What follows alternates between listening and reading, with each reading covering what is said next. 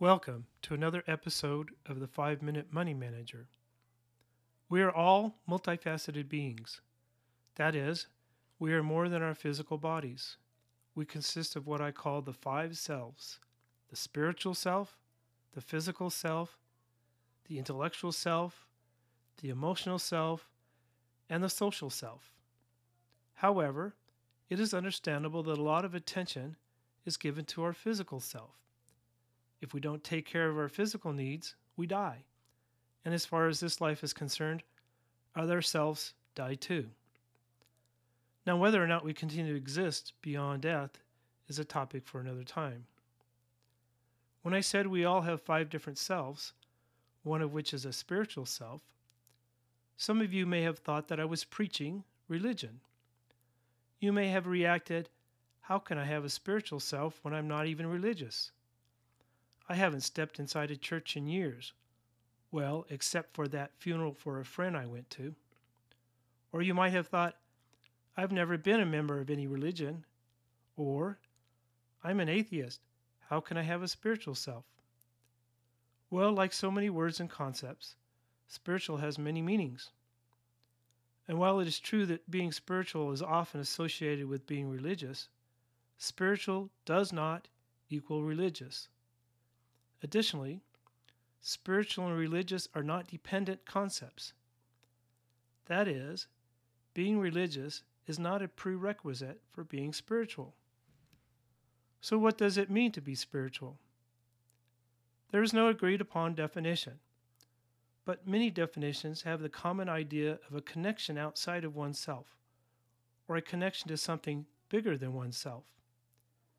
Any definition will probably be lacking in some respect, so it may be helpful to consider some of what I call the manifestations of the spiritual self.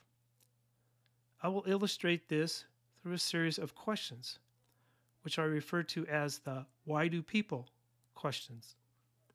Obviously, these questions do not cover every possibility, but there are still quite a few of them, so please be patient as I quickly go through them.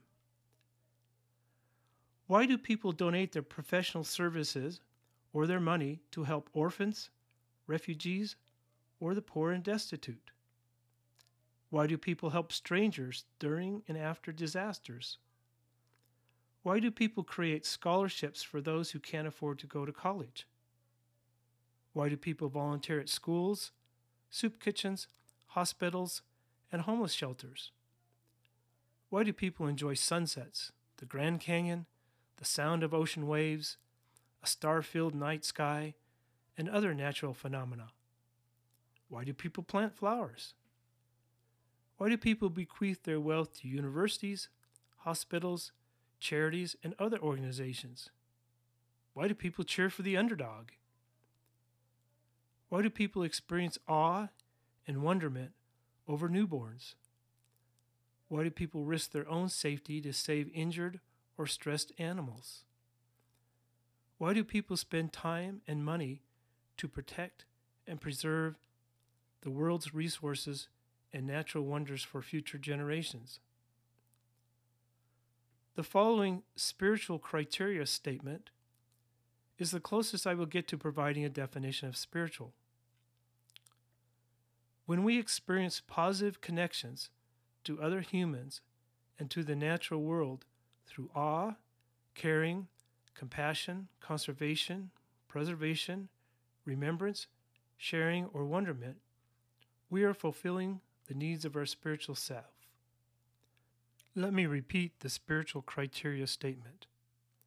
When we experience positive connections to other humans and to the natural world through awe, caring, compassion, conservation, preservation, remembrance, sharing, or wonderment, we are fulfilling the needs of our spiritual self. Now, it is not possible for us individually to do all spiritual things because each of us has limited resources and we still have to take care of the needs of our other selves. However, if you neglect the needs of your spiritual self, you reduce the amount of happiness that you can experience. Thanks for listening. and increase your happiness by doing something spiritual today.